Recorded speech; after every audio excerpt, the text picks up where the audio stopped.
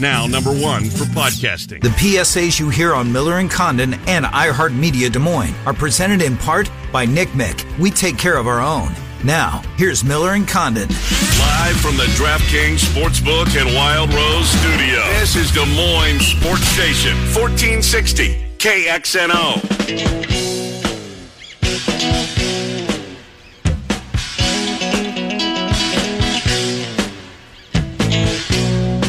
All right, welcome back. Hour number 2, Miller and Condon, Des Moines Sports Station, 1460 KXNO. Take you until noon. Alex Holstead in about 12 minutes. Mark Morehouse in about 30 minutes on Iowa.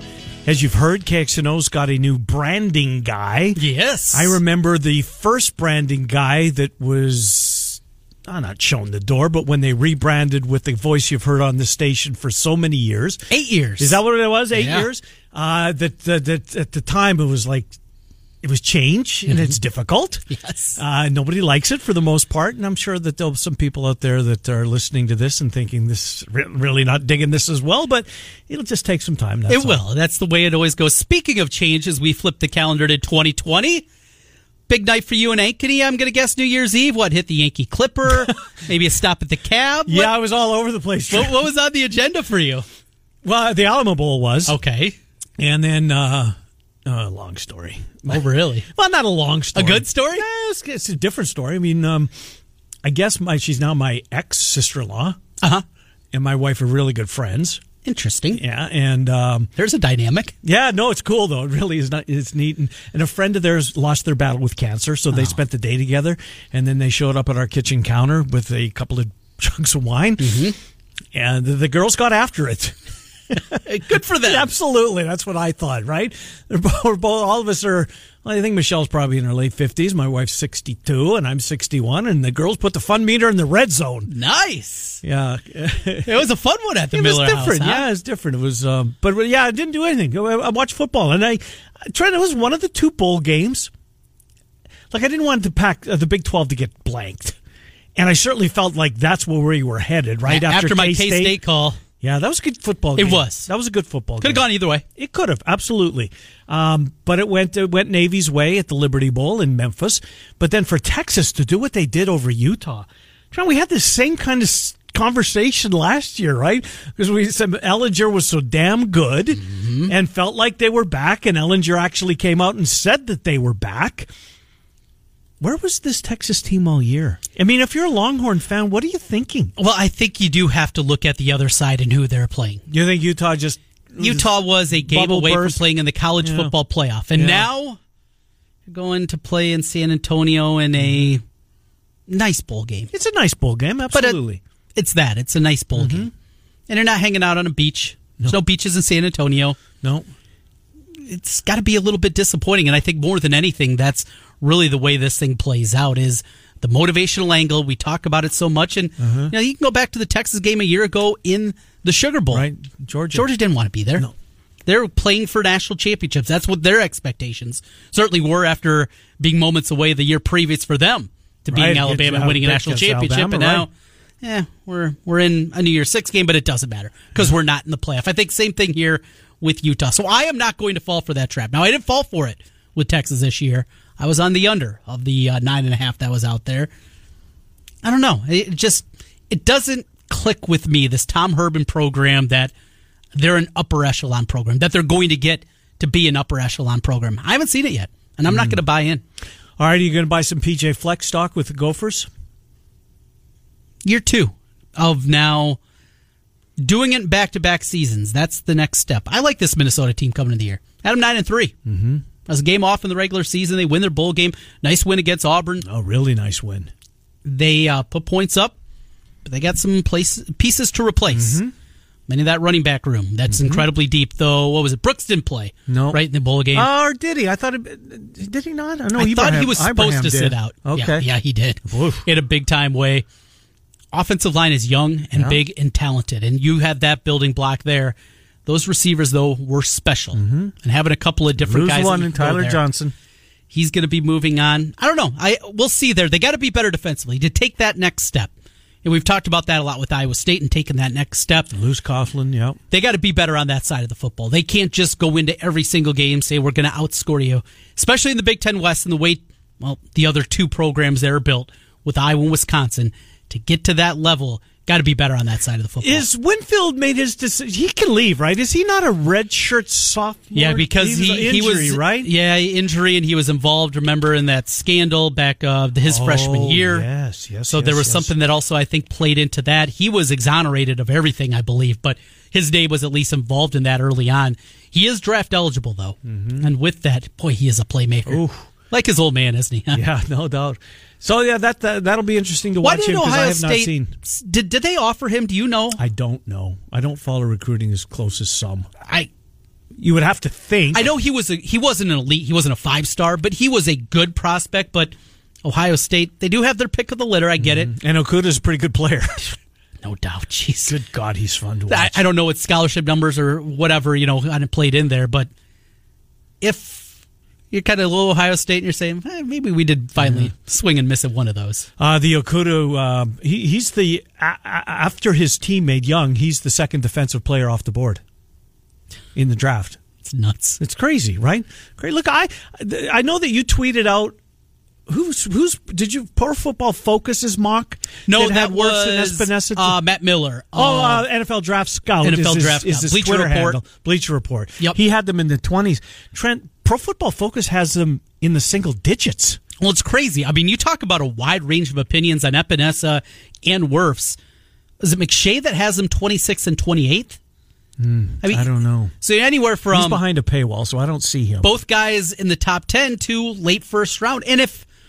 That's the other kind of tricky factor here. If you're either of those guys and you hear more like the McShay side of things, late first round, that's what Gallery got after his junior year. Mm-hmm. That's what Sheriff was told after his junior year. Both guys come back, top five picks. And that is a huge difference in money. God. Top 5 money as opposed to late 20s, you're talking of tens of millions of dollars. Does that sway into the decision at all? Because the advisory committee tells you one of two things. Either first or second round, or go back to school. Right. That's it. Right. They don't say you're going to be in the top 5 or you're going to be 25 to 35. That's not the range that you get here. You get one of those two grades. And if that's out there a little bit more, I don't know. It'll be interesting. I think it's not the slam dunk that they're gone. That's the betting favorite, no doubt. But there has to be a little bit of wiggle room here. We'll see. Pro Football Focus has them like 6 and 7 or 7 and 8, something like that, back to back. Anyways, back to back years. Hawks in the top 20 of the NFL draft. Could happen. We'll take a time out. Alex Halstead will join us next. We'll talk Iowa State. Where do they go from here after Florida A&M? The Rattlers come in and pick them off. They will begin Big 12 play on Saturday night, 5 o'clock TCU. So it's not like they're playing the league's elite, but it is on the road. We'll get Iowa State 5 o'clock on Saturday night. Alex Halstead next. Mark Morehouse, 11:35. Miller and Condon till noon. Des Moines Sports Station, 1460.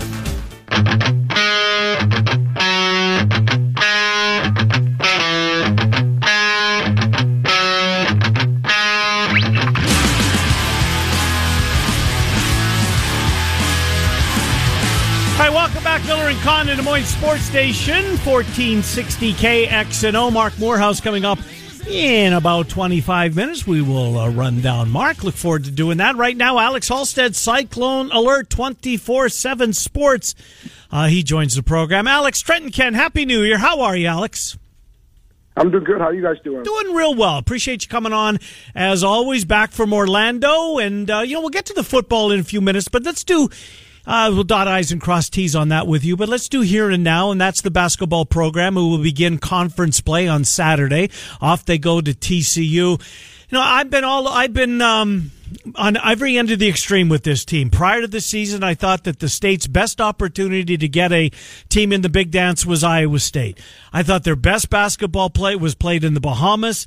Didn't have any answer for Powell and what's the big kid's name? Mamushkilishvili or something like that. That's pretty good. Mamushkilishvili. Yeah. Who didn't play in the second game, the game in Ames, but did play in the Bahamas. That was the best period of basketball, I thought, Alex, for this Iowa State team. What's gone wrong seemingly since? yeah, they played, decent in the Bahamas. They played pretty well against the Michigan team that then climbed into the top 5. Obviously, like you said, they lost to Seton Hall, but they kind of redeemed themselves that next Sunday. And now all of a sudden they've really looked really poor in the last several weeks, starting with that Iowa game, but then obviously now with this Florida A&M loss, that's a team that is one of the worst teams in college basketball. They've never beaten a high major school. Mitch, you don't have Tyrese Halliburton, but even without Tyrese Halliburton, there's not much of an excuse to lose that game. Right. And now a really big uphill climb for this program because, that loss is going to kind of stand out on the resume. And, not only that, what are they going to look like in the Big 12? I think that starts obviously, like you said, this weekend with TCU. And TCU, K-State are probably the 2 worst teams in the Big 12. Obviously now probably Iowa State's in that conversation until they prove otherwise. But, going on the road and after the showing they have this week, I'm not sure people probably feel that confident about that TCU game even. You look through the box score, they shoot the ball better than they have from the outside. They're playing without Halliburton, but this loss to Florida A&M is just not any loss to a bye opponent coming in. Those ones sting, but it's a program from the MEAC. This is a program that has been as historically inept as you're going to find in college basketball, ranked in the 300s, inexplicable in so many different ways here. As it plays out, looking back through it, it's just one of the... How does something like this happen to a program that certainly didn't anticipate this year? Well, that's the thing is, Iowa State got up 15 early and, kind of looked like it was going to be, even without Tyrese Halliburton, that kind of game that you still kind of just get through on New Year's Eve and it's fine. But just a lot of different issues. You mentioned the shooting actually wasn't terrible. I mean, they shot 40% from 3, but defense was poor. Pro mentioned after the game that there were probably 6 possessions in a row where they just were not very good defensively. And then, the other thing too that 18 you kind of turnovers. Figure out is the turnovers, and you got to start to figure out what's going on with the forwards because you look at Michael Jacobs and Solomon Young combined for 6 points and 4 rebounds, and you got to get more onto the front court. It can't be just George Condit, and you got to start thinking, is this team better when they're a small ball team? But who do you play instead of, Michael Jacobson or Solomon Young? So I think there's a lot of questions. I think that's probably the most concerning thing is as Iowa State goes into 2020 now this weekend. I don't know if they have quite the identity that they need to have by this point.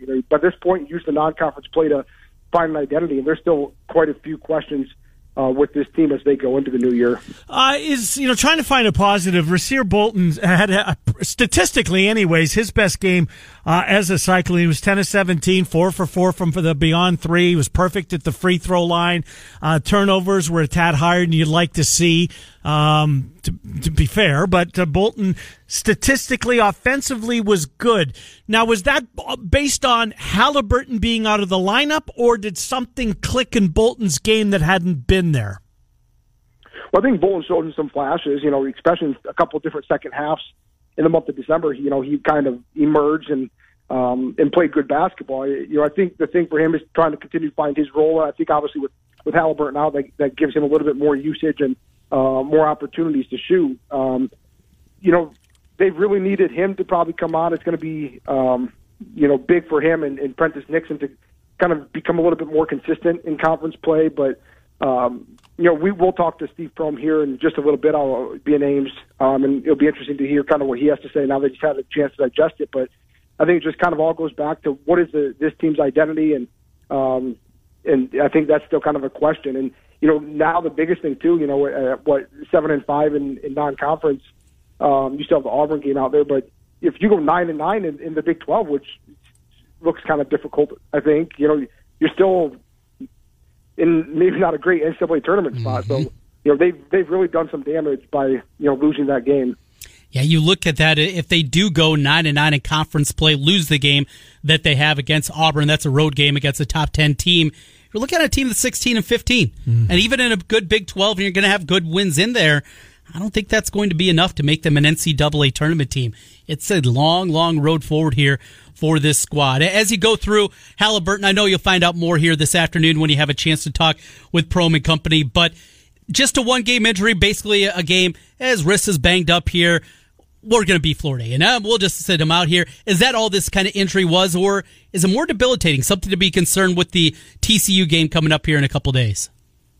Yeah, we'll find out, like you said, but my sense is that it's more was, precautionary, get him through non-conference play into Big 12 play, and get them a little bit healthier. But I'm not sure how much they would have been willing to push it against Florida A&M. But in retrospect, obviously, if they could have pushed it, they probably would have. Mm-hmm. But yeah, it's tough to say. I think Halliburton told some people after the game out on the court that it was up to Prohm, ultimately, and they obviously made the decision not to play him. So hindsight's 20/20 on that, but I think mostly he should be ready to go Saturday. But we'll get a full update here later this afternoon. Is there is there a different lineup he could start that might light a fire under this team? And if so, what would that be? I mean, the guys off the bench, the only one, to be honest with you, that's had a pulse throughout the entire season, Condit, he's been, the other guys have had their moments, don't get me wrong, but Condit seemingly, every night in his 20 to 18 to 24 minutes, whatever it is he plays, he usually gives them something. Is there a different lineup? And maybe does that lineup include, starting lineup, and maybe does that starting lineup include him? What could Prohm do? Yeah, if you're going to mix something up, I would think it would probably involve, Condit. Like you said, he's been but he's been the most productive guy in the front court. Like I said, Solomon Young and Michael Jacobson combined for 6 points the other night. And, they only had 4 rebounds in the front court. They shouldn't be getting, consistently, it seems like some of those guards are out-rebounding them. And they've got to figure something out there. And, do they want to play smaller? But what does that even look like? And I think Condit is a guy that, people have been wanting him to get more and more minutes, and it'll be interesting to see if that continues. He had 12 points the other night, and he's really been the one guy that's been consistent in that front court. Over to a little bit of football with you, Alex Halstead joining us, CycloneAlert.com. Alex, a look back at Orlando, a disappointing effort, certainly in the 33-9 loss to Notre Dame.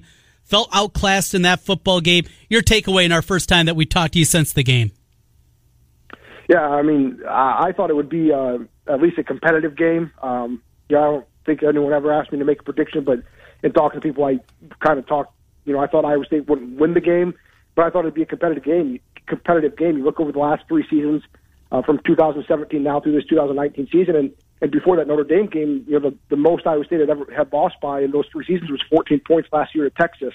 That had been their only loss of more than 10 points over the last 3 years, and then to get beat by 24, I think that was the only surprising part to me. And like you said, there just weren't really a lot of positives in that game. I think, defensively they gave up some big plays, and offensively they really struggled to finish drives and at times, really do anything. So it's ending the season on a sour note when you combine that game with the Kansas State game, probably 2 of their worst games in the last couple seasons.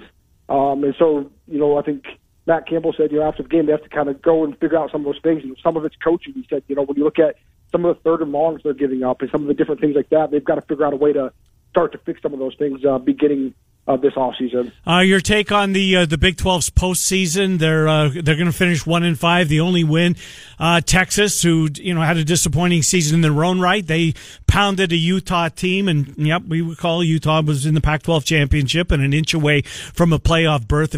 Close to the playoff berth. Oregon beat them convincingly, but nonetheless, Texas was really, really good. They looked like Texas finishing the season last year in the Sugar Bowl against Georgia. But the conference overall, Oklahoma blown out. Baylor's playing an undermanned team from Georgia. Oklahoma State falling to Texas A&M. Navy picking off K-State. Of course, Iowa State losing. Your thoughts on the conference's postseason?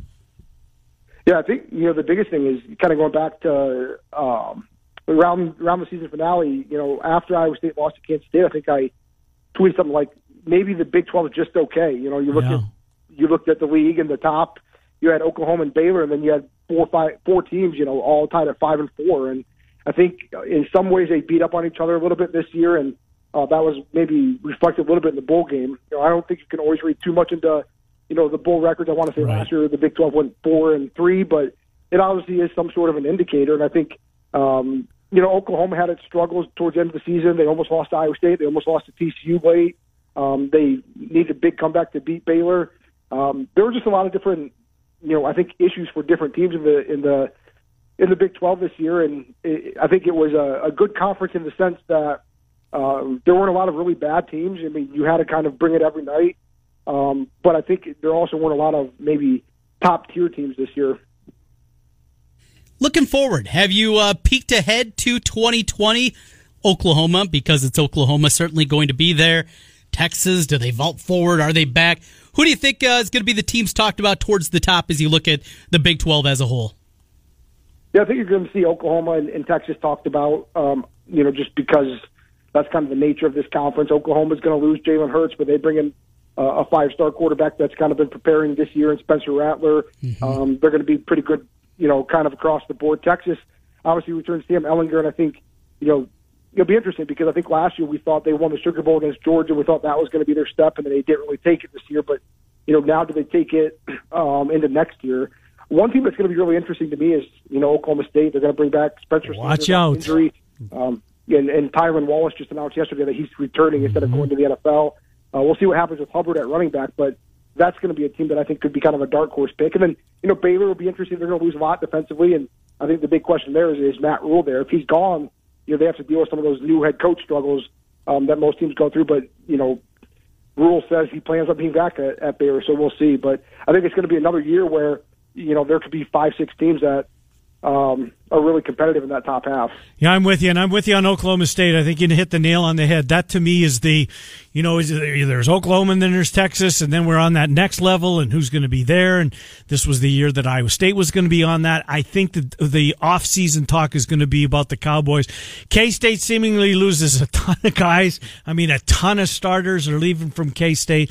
So we shall see about that. Alex Halstead, CycloneAlert.com. Alex, thank you. Happy New Year to you. Appreciate it. We will talk to you next week. Okay, sounds good. Thanks, guys. Good to talk to you. Alex Halstead on Iowa State. Who used you got one? Have you identified one? You must have had one in the back of your mind asked the question. It was Okie State. Yeah, it is. I really like what I've kind of seen here, kind of building things forward. I wonder about TCU. They've been very good under Patterson with bounce-back years. Quarterback's no longer a freshman, Trent. Dugan is a sophomore. He looked good at times. He looked awful at times, though, too. Now, he was really banged up throughout the year. Maybe that's one I'm going to put at least in the back recesses. And how about Kansas State? Now taking year number 2, do you build on what you did? Well, they lose 18 starters. Start right there. That's significant. Yeah. I think it's 16 or 18, but a ton of them. Is it a tear down year 2 and then building back up for year 3? 18? Oh. Yeah. Oh. Gets your attention, right? 18 starters. That's a ton. Okay, I'm going to reevaluate that one. West Virginia. How's the program, too? I didn't know. Neil Brown, kind of weird fit, coming from Troy. They had nice moments this year. Yeah, they did. I agree with you. I don't know what to make of. Here's the other, and I totally agree with Alex and everybody that said it. Matt Rule's decision. It seems like he's leaning NFL. I don't think you know what? Maybe I shouldn't say that. Maybe I should applaud him for getting in front of it and telling his team that, I'd be crazy not to listen to the NFL. That's it's being truthful. It's being truthful, and it's so rare, right? So, but just the fact that it had to be a bit of a distraction. But the Charlie Brewer thing.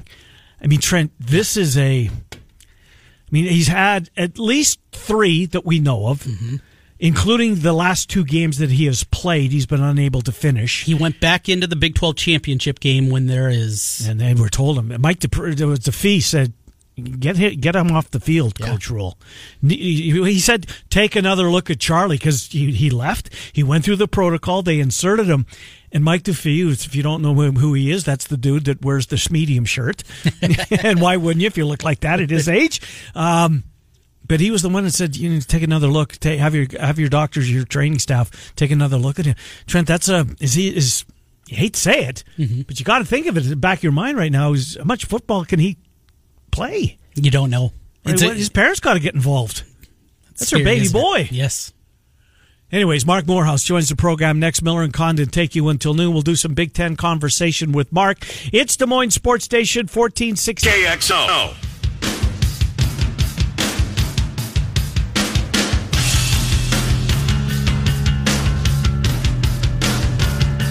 Welcome back, Miller and Condon, Des Moines Sports Station, 1460 KXNO. Let's get Mark Morehouse in here. We haven't spoken with Mark since the Holiday Bowl last Friday. We'll do that. We'll do some Big Ten West, as they had a big day in the spotlight yesterday, what might have been.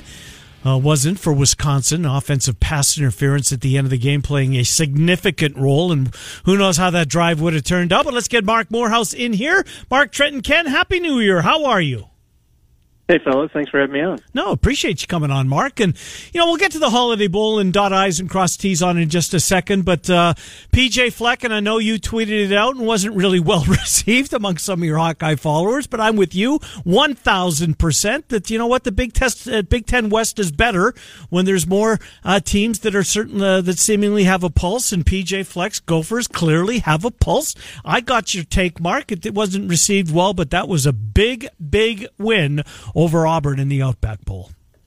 Big win for Minnesota. I think there's some real growth there. I liked how they ran the football against a really good run defense. Fleck got my attention last year when he fired his defensive coordinator, I want to say the last month of the season, and they got better on defense. It showed that it showed me he has football IQ and he knows what he's doing. And then last year they beat Wisconsin. So those were two things that I thought, wow, Fleck, maybe there's something there. You got to be a little bit open-minded a little bit. And I think Minnesota's, I don't want to say they've arrived, but the Minnesota-Iowa game every year is going to be sticky, I think, for a little while here. I think the same thing from Iowa's point of view. I think Iowa State's not going anywhere. I think, obviously, there's Wisconsin. And I think the Big Ten West, you're right, Ken, I think the Big Ten West is, I like how you put it, teams with a pulse. I'm interested to see what happens with Northwestern next year. I don't think they're going to be very good, but beyond that, I think Purdue should be better. I think Minnesota's not going anywhere. Maybe the most important team in the Big Ten West next year is Nebraska. I mean, I say that, and I know your listeners are rolling their eyes so hard right now they're going to sprain them. But I never heard that. But it's true. But it's true because that's the last team. I think that's the last program that people are looking to be interesting in the Big Ten, and it just hasn't been yet. Right. Really hasn't. It's been a struggle 2 years into that one. This popped into my mind, and as you were in Chicago, as we were back in July for Big Ten football media days, one of the biggest talking points for the conference as a whole was that divide, the East-West divide, and it happened again this year, though the Badgers had their chance against the Buckeyes, and we've seen West teams play very well there, but ultimately can't get it done against the teams from the East. Seems like it's Penn State more than anything trying to get rid of the divisions. Kevin Warren, a new commissioner now there. Is this going to happen sooner rather than later that divisions as we know them will be no more in the Big Ten? I thought about this, and I think it could go either way. But the one thing, and I'm glad you mentioned Kevin Warren because today's his first day on the job. Yep.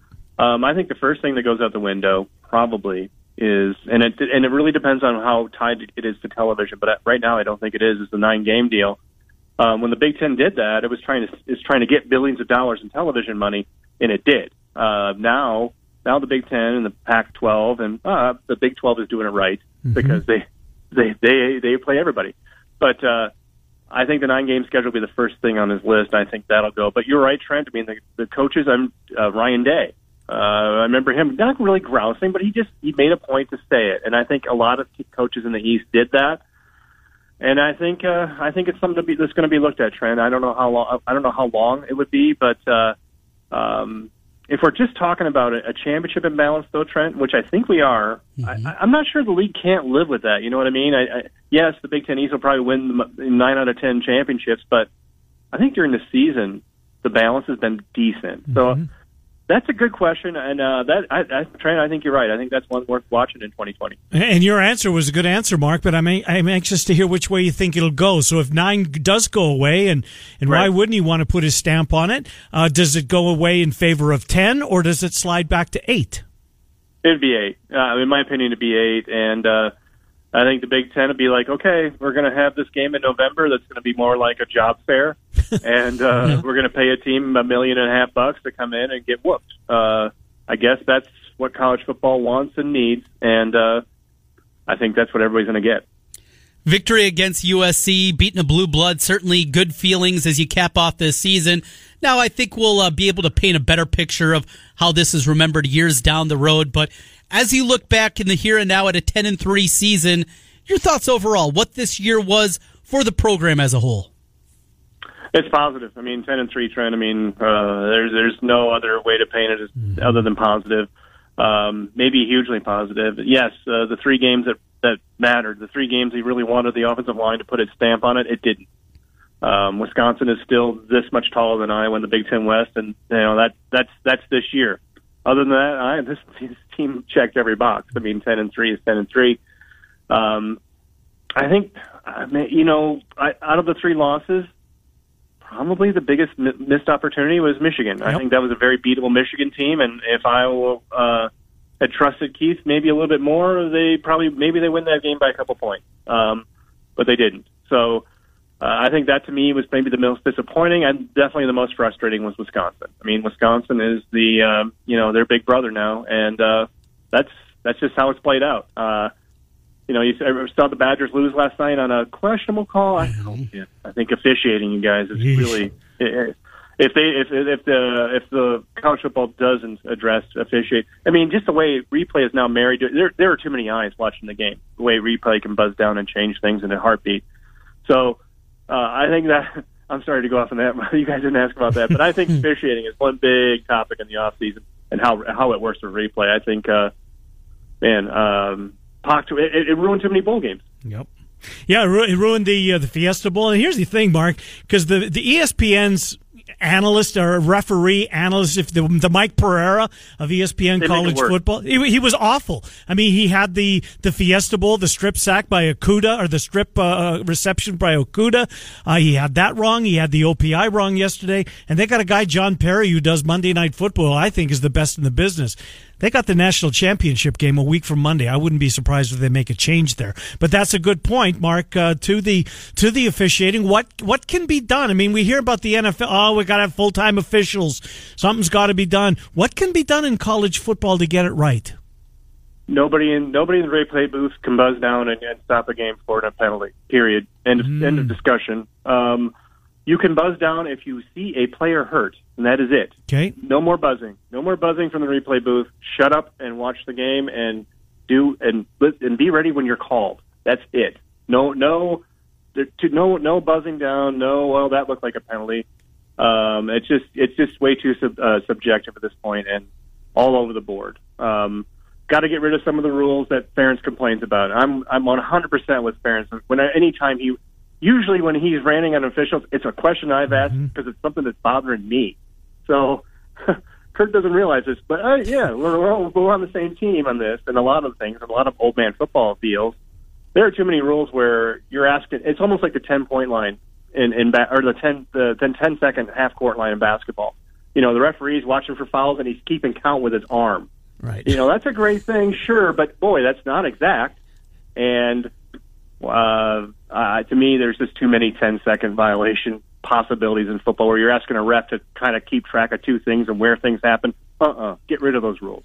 That's been, speaking of officiating, something that's been a thorn in the side of Kirk Ferentz and how they talk about cut blocking. Ask this to your colleague on the On Iowa podcast, Scott Docterman, earlier in the week, but looks like that isn't changing. And Kirk Ferentz, as much as he went and complained to the rest of the coaches and officiating, it's not going to change. Is this going to lead to an evolution of the Iowa run game, what they do going forward, and a change? We saw a lot of misdirection with great success against USC. Are we seeing the beginning of a change of Iowa's offensive identity? I don't know why you would. I don't know why you'd put that in and take it out, Trent. I really don't. Yeah. I think that was one thing that they tried to do in that game against that team because they saw something they liked. But man, there was a lot that looked like, kind of like Wisconsin, kind of like modern running games with where you just need to create a little bit of a conflict of assignment. I think with the zone scheme, they've been dealing with this unchecked aggression. I'm sorry to go Lebowski on you there, but the unchecked aggression that play invites. Iowa doesn't. It seems like there's three plays to set up the one big play, and man, it didn't look like a running game this year until the Minnesota game, and Tyler Goodson did his thing right there and then. I thought, okay, don't junk anything, just find the right running back, and I think that they finally did that. I think they're going to start off with that in 2020, Goodson, and I think the running game will look better. But man, alive! But I thought it looked good. I thought the misdirection, the countering, I like that. Yep. How Wisconsin with Melvin Gordon got that jet sweep going. Well, that's the reverse. And man, alive!